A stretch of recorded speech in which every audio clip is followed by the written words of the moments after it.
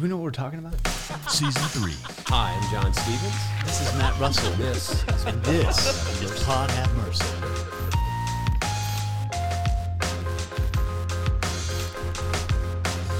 Everybody Wait. take a sip and let me know what you think. Is this lampshade, John? The nose. Do you get the nose? It's delicious. That's lampshade. So, yeah, we love Lampshade Coffee. And we get sent Lampshade Coffee by Lampshade, and Meg Bulwer sends us We just say thank Lampshade you. Coffee. And Fantastic. so thank you, Lampshade Coffee. And I think we're going to pass one of these And guess on to our what? guests. We're going to give one to our special guest Oh. today. If he performs well. We will. We always wait to the end. We'll wait to the end, and then we'll see. Maybe leave hope dangling out there. Yeah. a few days to see if Yeah. it trends. Fair. Yeah. Yeah. What percentage of folks get the coffee versus don't? We can't tell you. Yeah. It's a okay. very low It's percentage. a kinda low figured. percentage. Yeah, it's people about to get lower. Yeah. So, So if you post on your social media and it trends well there, and you link back to us, there's actually an algorithm we use. that's good to know Yeah. because you can't post things apparently. So yeah. So I got you covered. After this Ow. episode, I'm Matthew learning how to post. Russell gets a We're gonna- social media yes, tutoring tutorial. session. Yes, our geriatric class. Back in my day, room 201.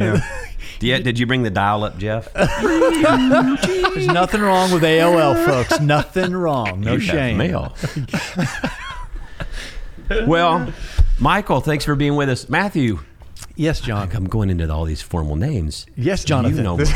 You know Michael way better than I do. Why don't you introduce Michael? Yeah, well, I mean, Michael is probably one of the folks in ministry that I admire kind of the most of what he's doing. I've known him for a few years. When we moved back from England to the States, somebody introduced me to Michael and said, you guys need to know each other. And so we met at a coffee shop and just became really fast friends and had a great conversation. Michael's the lead pastor in Galveston at Galveston. Co-pastor. Lead co-pastor. The lead co-pastor. The lead the is first among co-pastor. equals. Yeah. He's the Pope. He's co-pastoring a church in Galveston, church plant, and it's just. I think I'll just say this out loud. I think you're one of the brightest thinkers we have that I'm around, and you're taking risks in terms of what the church could and probably needs to look like in the future, and are kind of creating some paths for us in that way. So, Do I pay you now or later? How does that work? So just don't mess this up. Okay, good. You can give me some of the Yeah, some coffee. Yes, I'll share with you. But it's a delight to have you here, Michael. And, Thank you. And partly, I think what John and I want to do is just hear about the ministry that you're involved in Galveston and what's happening there, and then just kind of pick your brains about kind of trends of the church and those kinds of things that we can be learning about. Yeah, tell us the story. I mean, Galveston, this was a church that either you started or renovated or reinvigorated or something. It's a little bit of all the above. So Central's a community that's been around since 1885. So like pre-1900 storm in Galveston. It was a community that was started by 3 adults and 13 kids in Miss Eliza Perkins' front yard off Avenue I. And that little mission Sunday school in Galveston grew. Wow. And they bought property kind of where we exist now. And by the mid 1950s or 60s, this was a community that had 1,000 people on the membership books. I mean, it was kind of the who's who in Galveston. The old parsonage is down the street, and it's this super bougie, like big house, mother-in-law suite in the back, pool. Mariah still doesn't know that that's the parsonage because they sold it right before we got there. So that's our little secret. Hopefully she doesn't watch this. But so we live in a very nice house, but not that. but not a bougie Yeah, house. not a bougie house. And then, things changed. Like neighborhoods started changing and this congregation started aging. And when I got there in 2014, there were 4 people left in this big complex that had 1,000 a couple of decades before. And so we kind of started. Central's charter has existed the whole time. So it's always been Central United Methodist Church. And so we tried to kind of continue on with that, but recognized we were kind of spinning our wheels because this community now didn't reflect the community outside the walls. It had become literally like an island on an island and had bad press in the neighborhood. It was known as kind of the old white racist church. The 4 people that were there, I think, were the original members from that 1885. Marketing actually works well in some places. It does, yeah, it does. Galveston's not one of them, but yes, booming. So good. We can put some lipstick on that. And Yeah, get you some yeah. members. It's perfect. It's perfect. Yes, that's who I'm looking for. That's funny. So we shut it down for about 4 months. Made a lot of outside kind of cosmetic changes. Literally put boards up on the doors to make it look like it was a full change of management, and then reopened with kind of a vision towards the folks that church had stopped working for. Because the footprint in the building you have is like massive, but it's also quite, at least at the beginning, was quite dilapidated. And still is, Okay. actually. So yeah. I'll put my PayPal Venmo link at the end. Yeah. It's like shabby chic or something like that. Emphasis on the shabby. So yeah, it's a mess. The newest renovation was from 1957. So hopefully we're going to bring that up soon. But yeah, kind of this eye towards folks that, like, none of my friends were going to church anymore. And so as we had an opportunity to kind of curate something that might be interesting to folks that have stopped going to church. And then we do a lot of work with Galveston's unsheltered population. And yeah, it's an amazing place. Talk to me about so you have church on Sundays. I know some people that have gone down there on the weekends. I think Jim has come when he's down there. Yes. Jackson really, really admires you and likes you. But the only thing I remember is like you turn the sanctuary in like a living room. Yeah. Like couches and stuff. Right? Yeah. So like it was awesome. And then like you don't wear shoes. That was the only thing I heard. That's it. That's all that there is to Central. that, no depth, that just made that. the people then just came That's on. it. We got to see Michael's feet. Like that's what the draw is. So it's a very weird crowd there. No, but anyway, you started this thing. Talk about like when you got there in 2014. I mean, how did that grow? How did that expand? And then I really want to hear about, I say homeless, but unsheltered population, especially over the last year and a half with COVID. Absolutely. How's that ministry been as a challenge? Yeah. So kind of started rethinking about space. I was really big on like our architecture has to reflect the values that we want the community to feel when they walk in. And so I've got friends that would never go sit on a pew in a church, but they'll sit on my couch in my living room. And so I literally put up a Facebook post and said, hey, if you're getting rid of a couch, let me know. And all these people did. And so we got a U-Haul and like drove around League City and Galveston and Texas City and just picked up all these couches. It was amazing. De-lice them. Yeah, exactly. Yes, that's a regular thing. And just put them in the sanctuary to try to have this feel when you walk in that it feels like home. And that's often what people will say when they walk in. Some of our unsheltered friends developed this little tagline for us that said, this is our home away from homelessness. And so whether that's like physical homelessness or spiritual homelessness, it's kind of become home for a lot of people. Is there a run like early when the doors open? Is there like a run on the couches? Yeah. Is there a favorite couch? Yeah, absolutely. Like preferred seating. The pull-out couches, there's, any of those things happening? Yeah, absolutely. Yes. People are laid out everywhere. It's great. You got to make sure the sermon is real strong. Because like when you're preaching to somebody laid back, coffee's got to be good. So, but it's a really fun space. Yeah. So 2018, we were having a picnic at Kempner Park, which is a couple blocks from the church. And Central's got good church folk, and it's a community place where a lot of our unsheltered friends, and I use that word, homeless is fine, but they would tell you they have a home, right? They may not have a house, but they have a home. And so we talk about unsheltered just for that language. But the park was a place where a lot of these people would hang out, and we had a big barbecue. And so being good church people, they did what you're supposed to do and invited folks over to come eat with us, and they did. And then being really good church people, they said, you guys should come to church on Sunday. And would you believe that these homeless people had the audacity to start showing to show up on Sunday morning? And my people were just not ready for that, right? And so we, again, with this hospitality thing, we had snacks that we would put out for folks. And these homeless people were like hungry. And they like ate the food and didn't ask if it was okay if they ate the food. Yeah. And then we started developing relationships. And so from this very like organic space of meeting people in a safe place and learning about needs and knowing names and stories, we started developing some programs that came out of that. And so that little Kempner Park picnic now turned into every Sunday, Tuesday, Thursday, we do showers, we do laundry, we do a hot meal that's provided for folks. We've got a bicycle repair shop, because if you're unsheltered, your primary transportation around the island is on a bicycle, and a flat can make the difference between getting a job or not.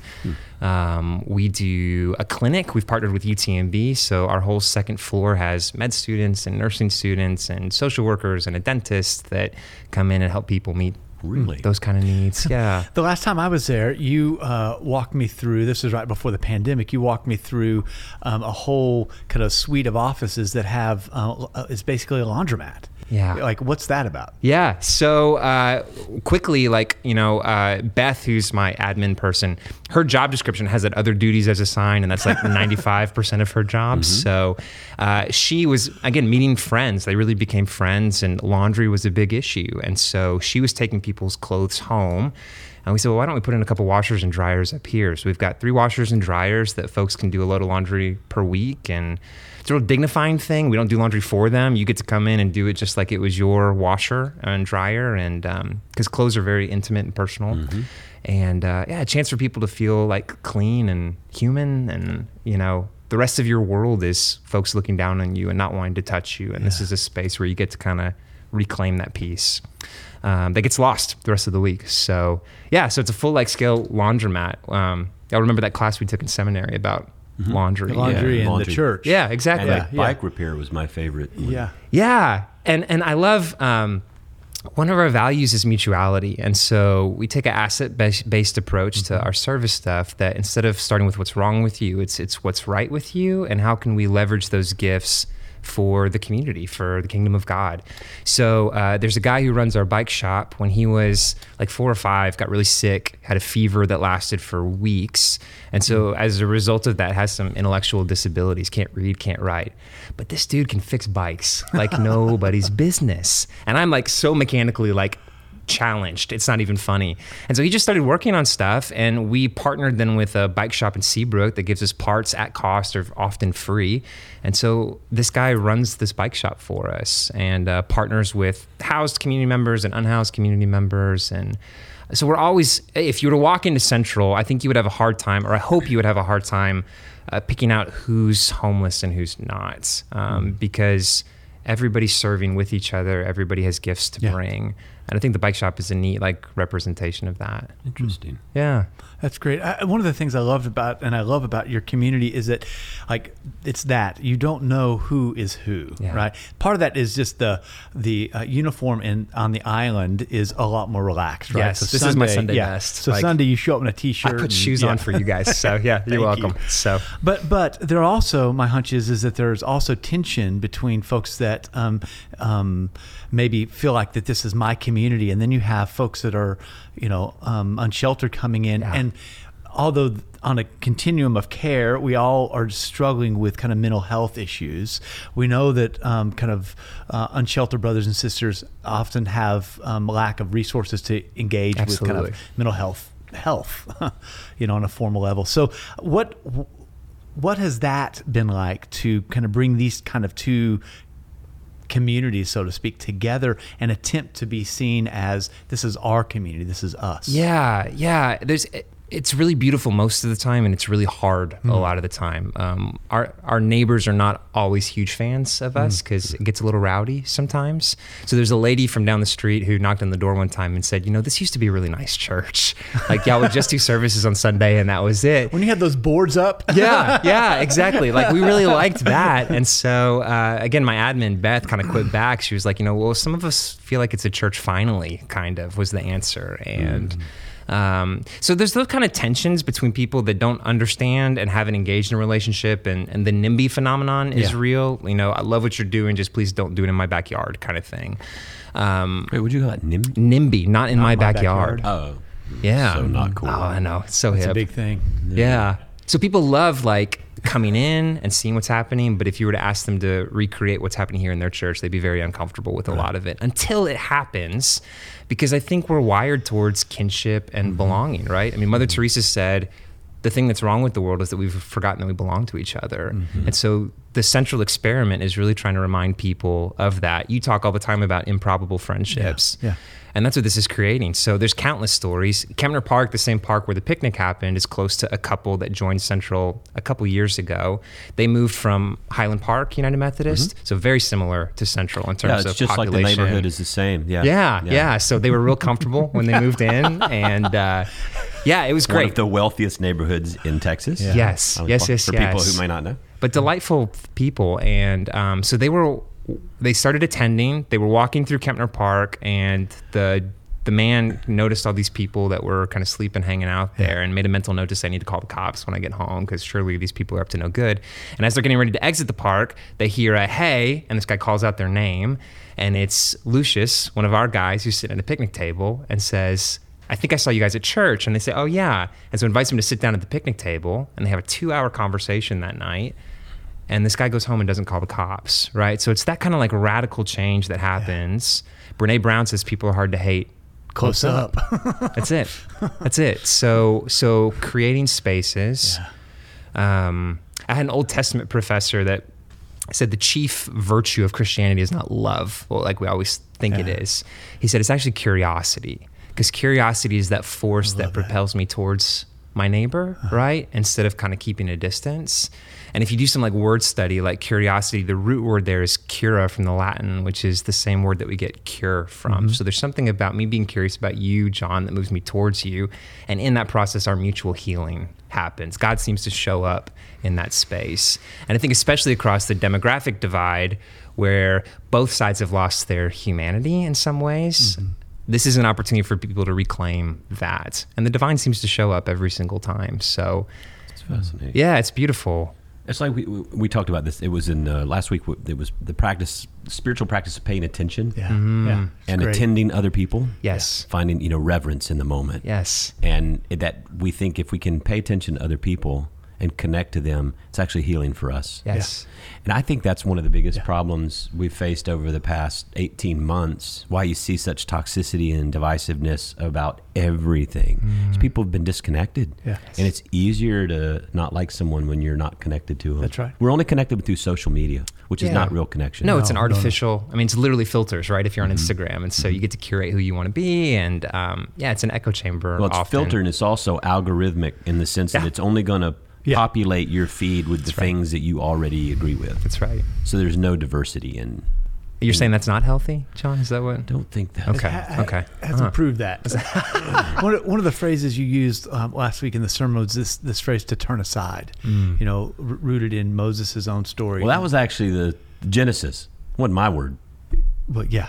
But you highlighted that. Same thing, right? And So, that phrase has been undoing me this week in the fact that when we're in tension, when we are constricted, we can't turn aside.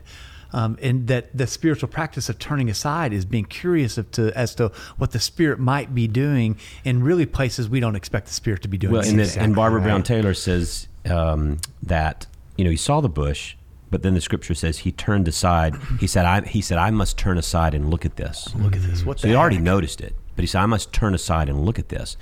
And up until that point, it was an angel of the Lord that was in the bush. But when the Lord saw that Moses turned aside, God then spoke. So it was almost like God wasn't in the bush until he turned aside to pay attention to it. And when he did that, God noticed that he turned aside, and God said, okay, now I'll speak to you. Yeah. And I just wonder how many burning bushes you walk by every day with people. Oh, exactly And right. you don't turn aside to revere or pay attention to them. And it's like, you think there's nothing there. Well, there's not anything there until you do. That's exactly God right. shows up in that moment. That's exactly right. Yeah, I think finding those burning bushes in unexpected places, but also unexpected faces, right? Yes. And that's what Central's trying to do, is put people together that have no business being together, and say, maybe this is actually the world turned right side up, is us interacting with each other in this way. So, yeah, and Jesus talked all the time about the poor, right? I mean, it's so putting yourself here, like, I want to be where Jesus is, right? Which means interacting with people that have had very different lived experiences than I've had. Yeah. And what's interesting to me in church life is that some of the people who have the least willingness or the least willingness to even support ministry to population like that are also tend to be people who ideologically don't support welfare or some type of governmental support for that crowd, which I'd be like, okay, I'd be great, because they say, well, the church used to do that. Well, yeah, but the church doesn't do it anymore. That's exactly Church right. doesn't want to do it. That's exactly right. If you hang the shingle out and say, hey, come on, we're going to go do what you're doing, a lot of people would say, no, I don't think so. Yeah, until they get a taste of it, and then I think it's incredibly compelling. Yes. So I don't want to sell people too short.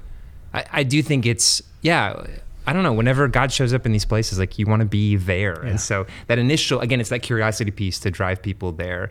But the folks that have stuck around at Central wouldn't have been the ones that I would have guessed, right? These are some Highland Park folks that like you would just on the outside assume like you don't have the capacity to do this work or to be here. And I've been proven wrong time and time again. Everybody has So the capacity. It's exactly right. Yeah. It's exactly right. Desire. Was it Yeah. always like there's the need, there's the giftedness, and there's the passion? The three legs of the stool. To me, it's always like discerning kind of where you fit. And you've got people that their needs there all around you, right? Every day. Right. They've got the giftedness, but they have passion for it, Yeah. which is interesting. Yeah. It's wonderful. But your neighbor down the road, maybe not. We're still working on her. Yeah. Yeah. But never give up. Never give up. Yeah. Yeah. You never know. So we keep inviting her over and we do a lot of stuff over shared meals because there's something about eating together that I think is important. So hopefully she'll come to one of these dinners sometime. And Awesome. yeah, That's fantastic. it's good. One of the things I've often said to you that I feel like that your community is like this redemptive freak show. Yeah. And that It's the who's who of everybody who's a nobody, you know? yeah, and some that are. I mean, there's some Yeah. folks that Sure. that have property and come to the island on the weekends, Yeah. and that's and they're plugged in there, Yeah. or they're seasonal. They come down there when the weather's good, and they've got a couple houses, and Yeah. the island's one of those places. And to watch this community that should not work. Folks that should not be together that are together. Yeah. There's something that smells. It smells sometimes like feet, but it also Sorry. it also smells like Jesus in that place. And I think, y'all have moved beyond just a model of ministry that's we're going to serve into a model of ministry that is really attempting in your local space to do kinship. Like this is us. Yes. Right? We are together in this. Yes. Right? And there's something about that I think that reflects on the church writ large. I think that we have a lot to learn. Yeah, and I think it's Greg Boyle talks a lot about how it's not about taking the right stance on issues, but it's about standing in the right places and with the people. And so, yeah, I think that again, Redemptive Freak Show happens from people showing up, being willing to be vulnerable, to expose parts of themselves that are messy, and to be met with the messiness of others, and then trust, that Jesus is in this redemption kind of business, and something can be reclaimed and restored, and you get these little glimpses of the kingdom, right? God's been really gracious to us in that way. This is the thing that's resonated this week and before. It's like wisdom is not knowing the right thing to do. It's practicing the right thing to do, whether you succeed or you fail. Yeah. But then talking about this week in incarnation, it's, in John 13, when Jesus is now getting ready to go and he's before all of them, and instead of teaching them something to know, he shows them something to do. So it's around a table, shared meal. You talked about that, and he washes their feet. Yes. And so it's like eating, smelling, tasting, touching. It's things. It's like he leaves them things to do, and he says, "Do this in remembrance of me. Do this as I've done this to you. You do this to other people." Yeah. Not believe this. No. And that's what I think is very interesting to me in our culture, especially with kind of Christianity and culture and politics and all this. It's like orthodoxy now has become an idol. Yes. Yes. It's an it doesn't idol. go. Yes. Yeah. Go. Yeah. I did go. That was it. Okay. I love it. Yes. Now, orthodoxy has Yes. become an idol. So it's like this litany of things you have to believe. So, and yet it's like I tell people sometimes, and I say it jokingly, but I think some people get offended and some people don't like it. But I said some of y'all go to too many Bible studies. I mean, you just Yeah. you go to too many Bible Yes. studies, and I think some people it hurts their feelings because like, well, that's what you're supposed to do, study the Bible. Right. But it's like, what does it lead you to do? Right. What does it do in your heart and your life? Because I know people who go to 6 Bible studies a week, and they don't behave very Christian around other people. Right. So I don't really understand how the belief feeds over into actually, practice in what you do. That's exactly right. And the Protestant kind of move has been like the 3 B's, right? So the first thing you do is you believe the right things, and then you behave like we behave, and then you can belong to the community. And so at least what we're trying to think about is, what does it mean to flip those on its head and say, no, just come belong. Like, this is the most important thing first, is come be a part of this, come be shaped by these people around you, come be baptized. And when you are, you're included in this community. And then the community's different. Right. So we got to rethink ourselves now with you a part of it. And that's like where, orthopraxy over orthodoxy. I think all every day. day and all day. Yeah. Well, Let's get and- tattoos. You want to? It'd be long. That's what you and I've talked about this before, but that Michael Polanyi who says that our believing at its source is conditioned upon our belonging, right? And so it is relationship. Always relationship Always. that creates the not just the conditions, but the very membrane, the processes, the structures for our believing. That's right. Right? And so when we ask people and we put the kind of red tape in front of people and say, tell me what you believe, and then I'll tell you if you belong, that's absolutely upside down right. than what we see in the gospel of Jesus. That's right. Particularly with the disciples. I mean, Jesus says, come and see. Yes. It's not until 3 years into his earthly ministry that he drops the Bill Bright question, you know, of who do you say that I am, right? So it's you belong, That's belong, right. belong. And out of that belonging and like John's saying, in the doing of those practices, that's the membrane that creates the what we believe. Yeah, Yes. remember we talked about the first words of Jesus in the Gospel of John is a question. What are you looking for? What are you looking So for? good. That is And right. then- It's so good.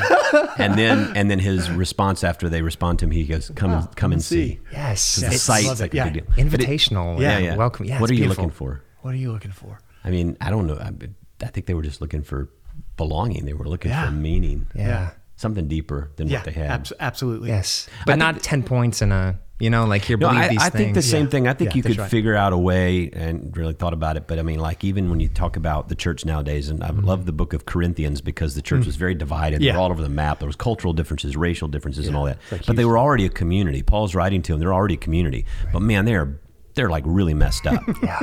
And he's writing to a group that belongs together.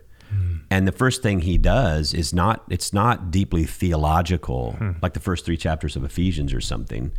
It's practical. All right, so they get upset when you eat the meat sacrificed to the idol, so don't do that. And I know you can do it. I know it's free for you. Right. Your freedom and your liberty, Right. you Yeah. feel like you're losing, but don't do it because out of love for them, it causes them to stumble, so don't do that. Yeah. So it's all practice. That's right. And then it kind of ends up in like 1 Corinthians 13, Yeah. then it becomes theological. Right. Faith, hope, and love, Yeah. the greatest of these is love. Right. So I even think it's like constructed in the scripture. And Ephesians does it, the first 3 chapters it's like, all right, here's the theology, here's the orthodoxy. That's the calling. But only matters if you practice the Yeah. last 3 chapters. that's It's like how you walk. Do you walk in a manner worthy? So is your walk of equal weight to the calling? Yeah. And if your It's walk's beautiful. not at equal weight, then What are you doing? Is that because though at the outside, like Paul has this radical view that this new community, these new sets of relationships that are happening are actually where the very presence of Jesus is. And so it's this like put on kindness, not so you're a kind person, so that you are a part of a fabric that's building a new way of seeing the world in this new sets of relationships. Right? Yeah. And so I think often we end up putting these kind of Bible verses on a bumper sticker that says, be kind. Right? That's great. But it's for the sake of this new fabric that you're part of being woven into that's creating a new way of relating to each other. And I think that's where often we have lost that vision. I think you're exactly right. Yeah. You were up for an award on the Galveston Island for being one of the Citizen of the Year award that had made the biggest impact in all of Galveston Island. Here's a Really? kid. Are you yet 30 years old? I am. Yeah. When did you turn 30? 2 years ago. Okay, so 32 years old, and he was up against all these other folks that had been on the island for a gazillion years, and here is a pastor that has been put up for Citizen of the Year. Is that correct? Yeah. If you pay people enough money, you can get any award you want. So, no, it was a great honor. Well, we Yeah, let's already go for know the ministry community. you're doing. You didn't Yeah. buy somebody off. That's exactly right. Yeah. Just take an extra You handful be out of the pastor of offer. Highland Park if you did that. That's where you buy the award. That's right. That's right. But I just think it's amazing that your community, the community of Galveston, is recognizing a church that's trying to operate in a different algorithm and relationship that says, this is what we want to value in this place.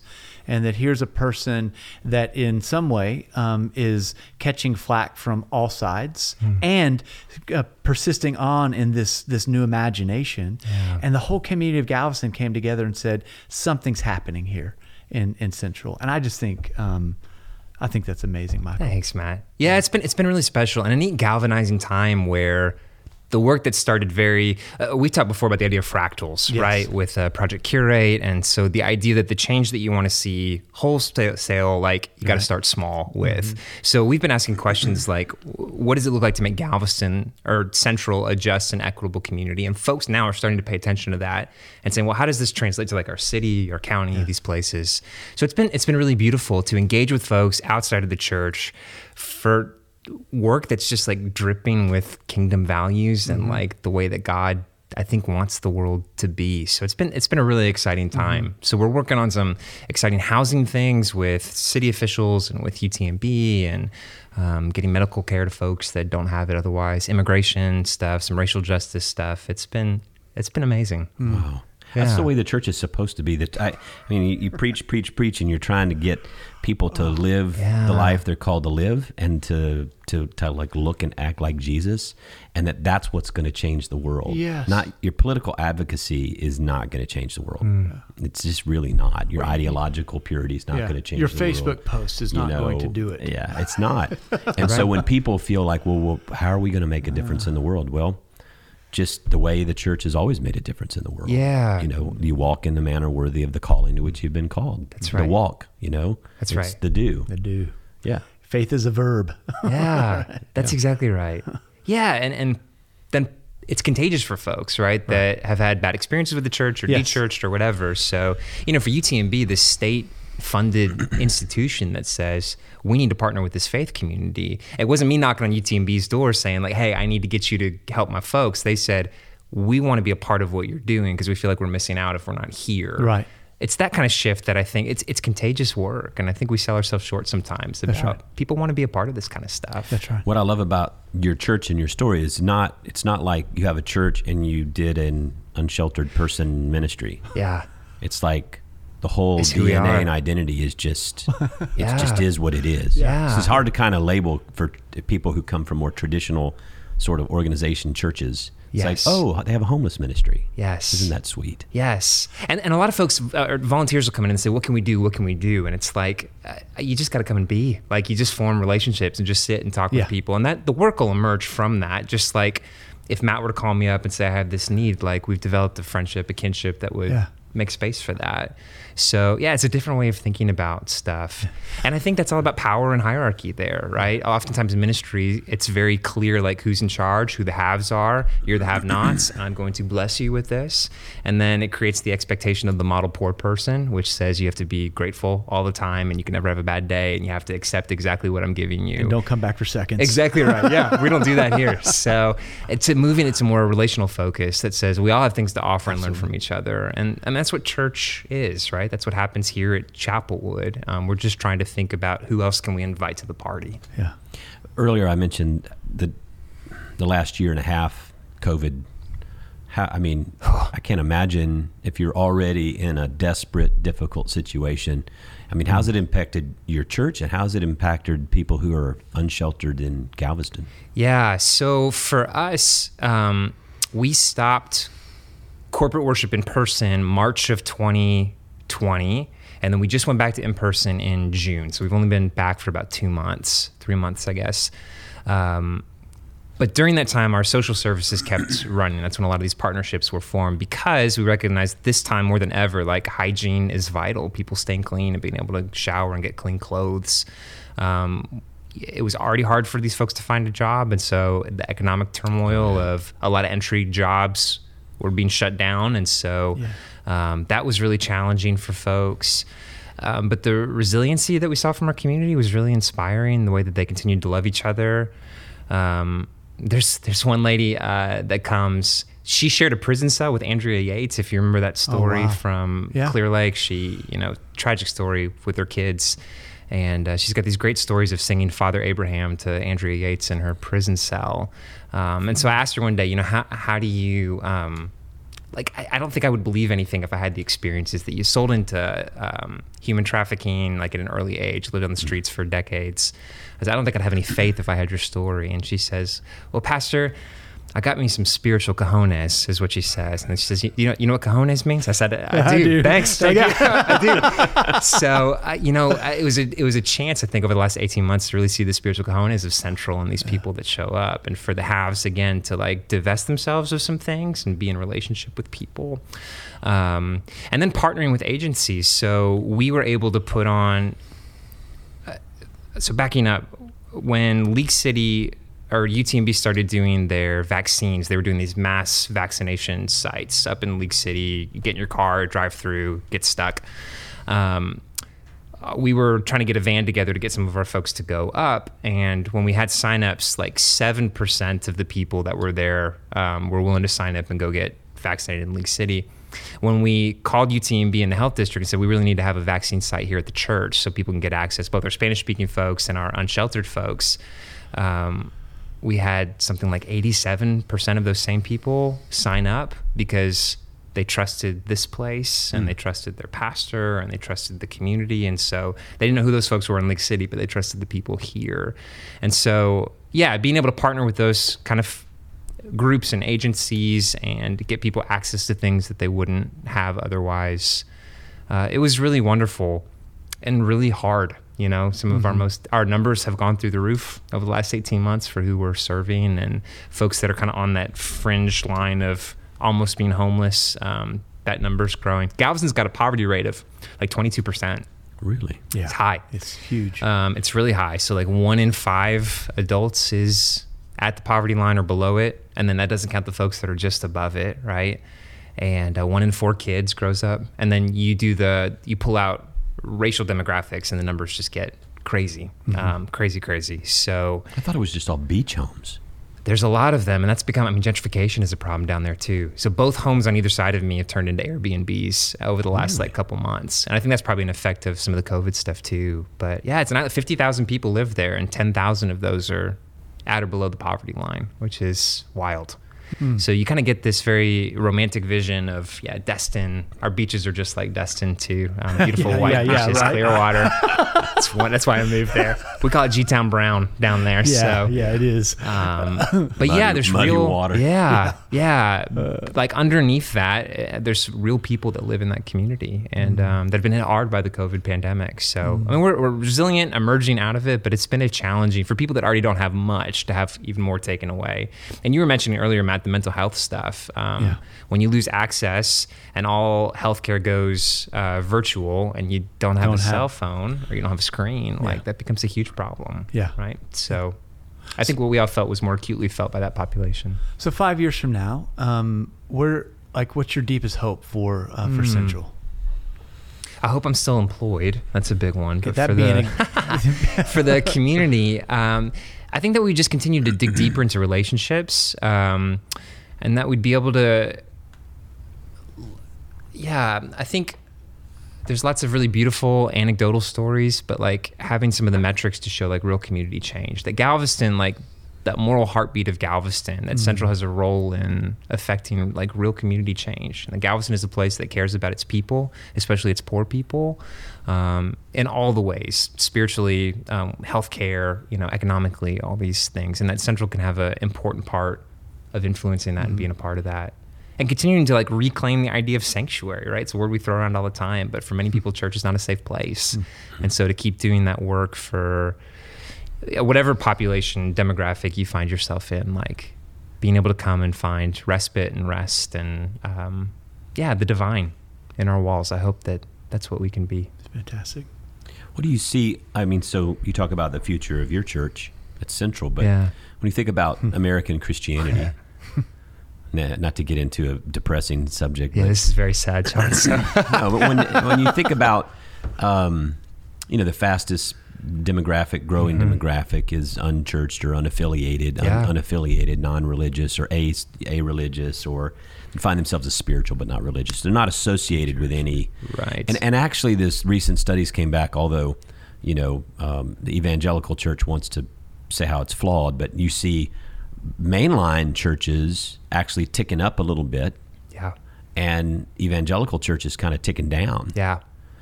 Which is surprising.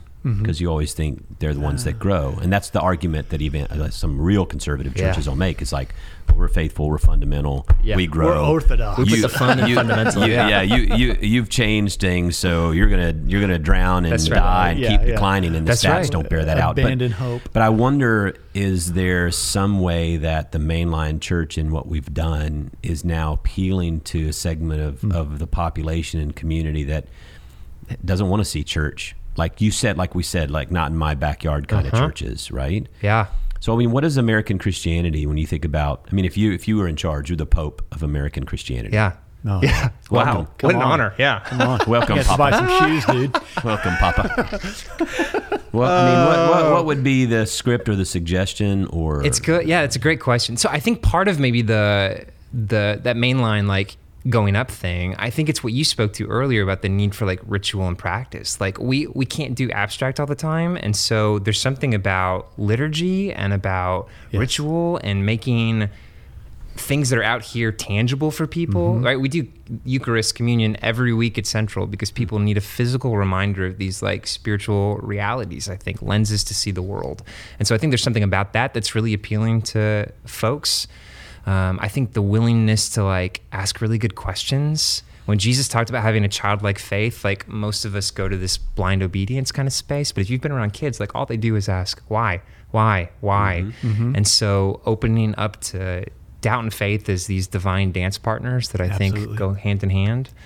I think that's important. I think especially the younger generation that's really critical of institutions is asking a lot of really good questions about leadership and money and transparency and, okay, what impact are you actually making besides paying like Michael's salary kind of thing? So having tangible results for that out there is, I think, important for the church going forward, and just being willing to get gritty and messy. We probably 20% of Central would fall in that like de-churched, unaffiliated category. Like they wouldn't claim a theistic like box to check or whatever, which is interesting, but they're still drawn to this community and they want to be a part of the things, and they don't know what to do during worship on Sunday mornings often. It's very just different time for them, but they want to be engaged in this way. And so I think opening up more opportunities for folks like that is going to be important. Again, belief is not the criteria for entry. I was going to say that. Right? Yeah, that's right.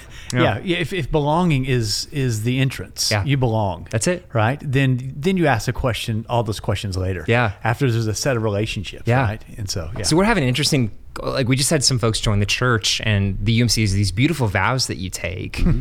But there's a segment of my population that isn't ready to take those vows yet, but they want to root themselves in this community and they're interested in pursuing. So we're trying to think through like what does something else look like where they can make this like covenantal commitment to this community, but that confessing Jesus Christ piece, like they're just not quite there yet because of trauma or experience. And it's fascinating. For people who are not inside denominational Methodists, we don't have constituent vows. Yes. Right. Yes, that's right. You're just on the constituent roll. Right. But there's I like that. I mean, because, man, if you think about those vows, do you reject the evil forces and wickedness in the world, and do you repent of your sin, and did you accept the freedom that God gives you to oppress, to resist oppression in or whatever forms they find themselves? And we can get to that believe in Jesus. Yeah.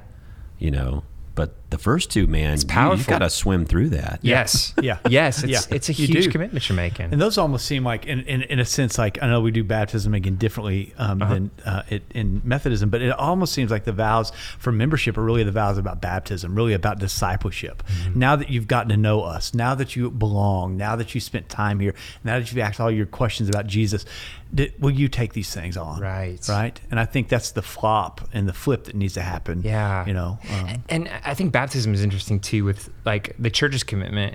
I've been wrestling with this lately, is often like with baptism, there's a discipleship process that goes on ahead of time. And we're asking people to ascend to these certain like beliefs, and then you get to come be a part of our club. But if baptism is really this act of claiming, and now you're a part of us, we have to rethink about who we are now that you're a part of this, right? And so it changes even the church's identity, how we think about ourselves, how we move. So we can't just do the same thing after we welcome people in, right? Because we're different now, fundamentally different. Is that because the people that you have welcomed in now have a claim on the identity of what you've just welcomed in? We belong to each other. Yeah. So it's not, we want your conformity to come in here and this is how we do it.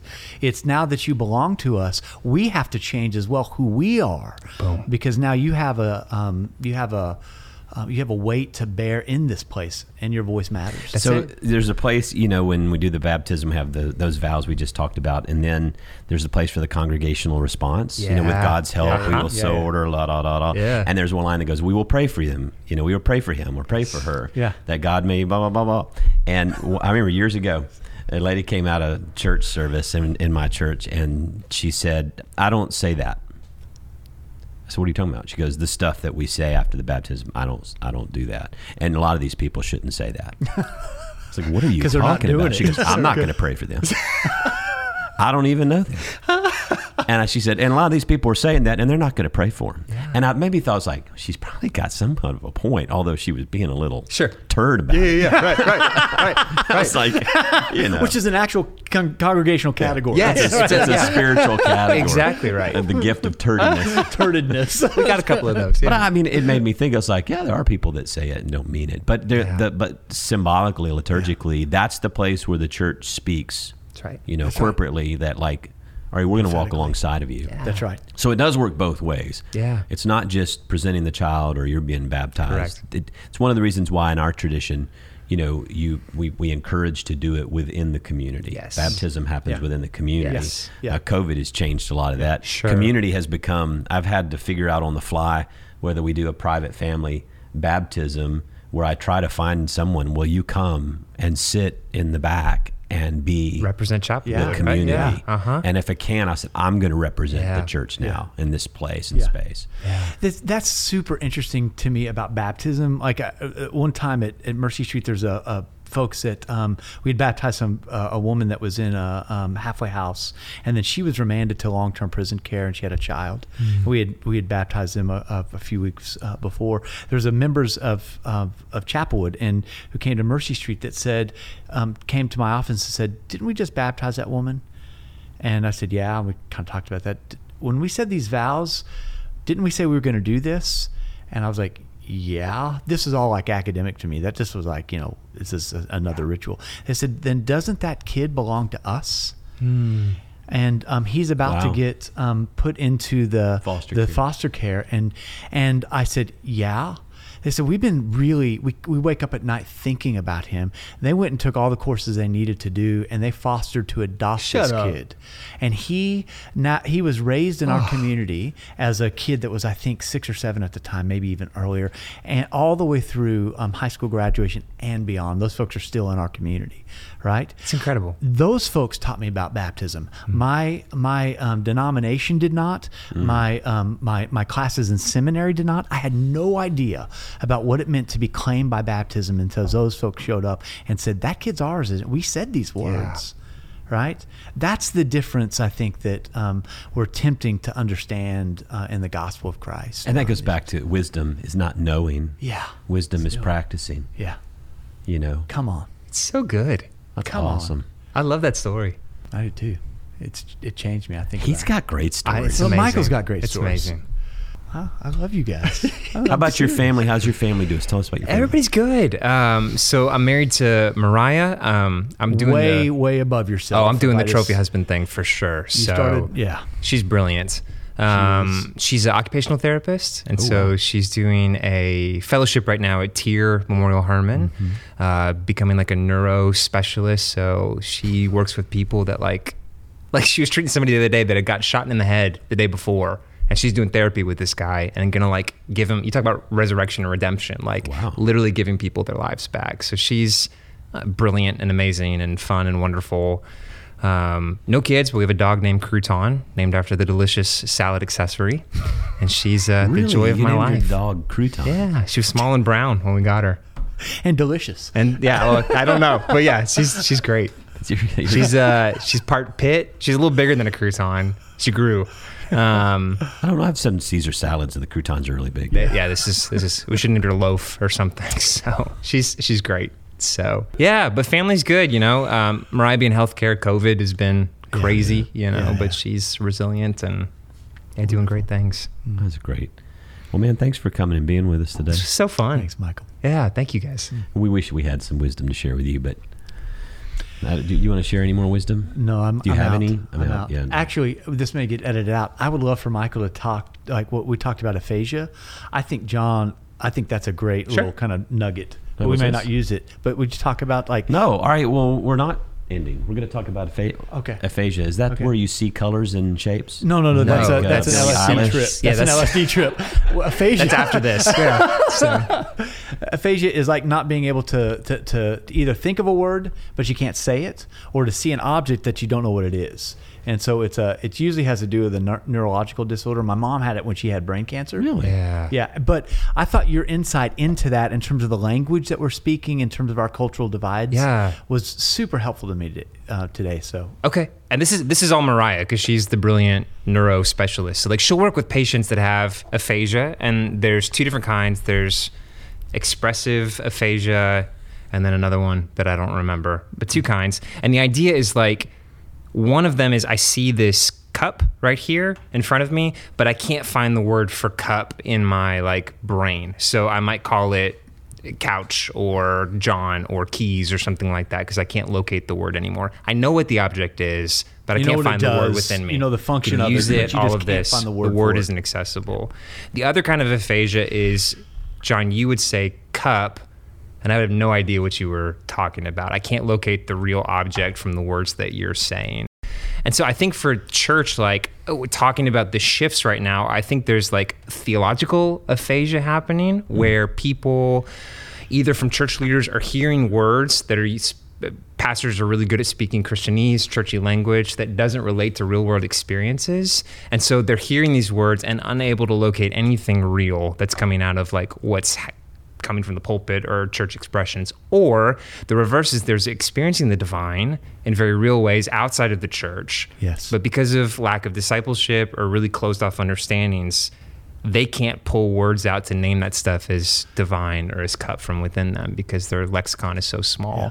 And so I think, we're losing folks because of language stuff. I mean, you were talking about Wittgenstein earlier, and so not being able to locate, I think we're doing a poor job of helping people connect God talk to like real lived experiences, or help people exegete their own lived experiences and see the divine working. That's right. Wow. Which sounds like reverence stuff. Well, Yes. it was funny. It made me think, because last week I used reverence a lot. I thought I did a good job explaining what reverence great. was. I follow you on But Facebook, I know all about reverence. I saw I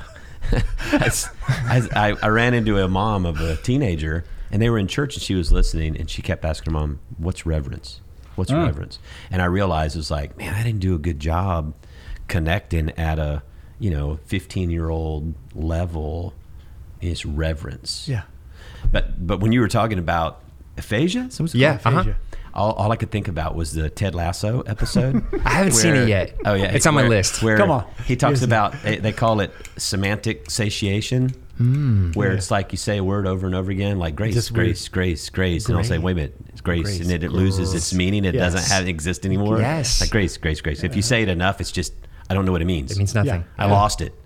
And I'm thinking we've used some words in the church that just like, I don't even know what they mean anymore. Right. And some words, this is what I picked up from you, are wounded words, Yes. right? Words that we shouldn't use anymore because we need because they come with such baggage from people, especially people that have experienced spiritual or religious trauma. Like, it's something they don't mean anything. They mean bad things now. And so how do you reclaim that idea, that movement, without using those? I mean, evangelism is a beautiful word, but for so many people, like, it comes with really problematic. You can't use it. You can't. Use an evangelical. Right. Which is interesting because as denominations split, one side wants to label themselves as evangelical, realizing that like the whole culture views this thing like in people that are not churched look at that term. It's a dirty in word. Not a positive way. And even I think sometimes, and this is maybe beyond the pale, but in some ways, even the name of Jesus, the way that it has been culturally configured and constructed, has become a barrier to the very presence and person of Jesus. Yeah. Right. And so sometimes the church, and we talked about this before, John, that often the church is answering questions that no one is asking. Yes. And so we create this whole system of language, and we say this is the important stuff, but where people live, move, and have their being. It's so disconnected. How does this have anything to do with my 3 o'clock self that gets woken up and says, what am I going to do with my life? Yeah. Or where does this anxiety get met? And what, and the church is out here pumping up these words Yes. that is absolutely disconnected. And so you have folks that show up in church in utter desperation, and we've got nothing to offer them because we've invested in the wrong words and meanings, right? And we've created aphasia. It's almost like a cultural creation of that. We are the brain injury. We are the church as brain we're injury. the trauma. Yeah. All I'm thinking come about on. is a lot of churches that I know, and won't name names, and they probably don't listen to this podcast, but we're like in pandemic, coming out of pandemic, and their sermon series has been love, sex, and marriage. Yeah.